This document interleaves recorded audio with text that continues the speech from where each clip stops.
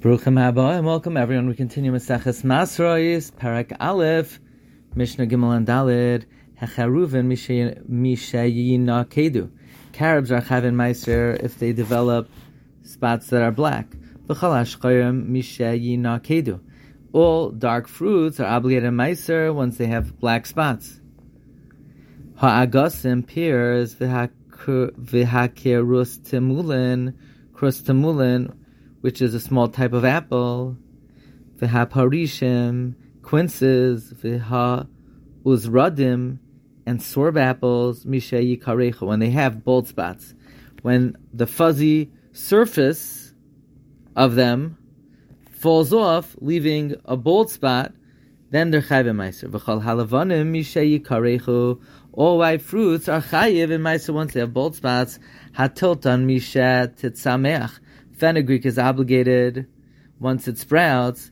Hatavua, grain, v'hazesim and olives, mishayachnisu shlish. Once they grow a third. Says Mishnah Dal Ruvayarak, by vegetables hakishuim, cucumbers, v'hadaluim, and gourds, v'havatichim, and melons, v'hamalafafanois, and kirbies, hatapuchim, apples, v'asroigim, and esroigim chayavim gedolim lektanim. They're chayavim meiser whether they're big or small, because they're edible even when they're small. Reb Shimon pater esroigim bekatnam. Reb Shimon says esroigim that are small are pater from meiser. Now, we're going to talk about almonds. There are two kinds: there's bitter and sweet. Bitter ones, you can't eat them when they're ripe. You can only eat them before they're ripe. Sweet almonds can only be eaten when they're ripe. So says the Mishnah, hachayiv b'shkedim amarim. What's chayiv in bitter almonds? Meaning, namely, the small ones, pater b'mesukim, are pater by sweet ones because they're not edible.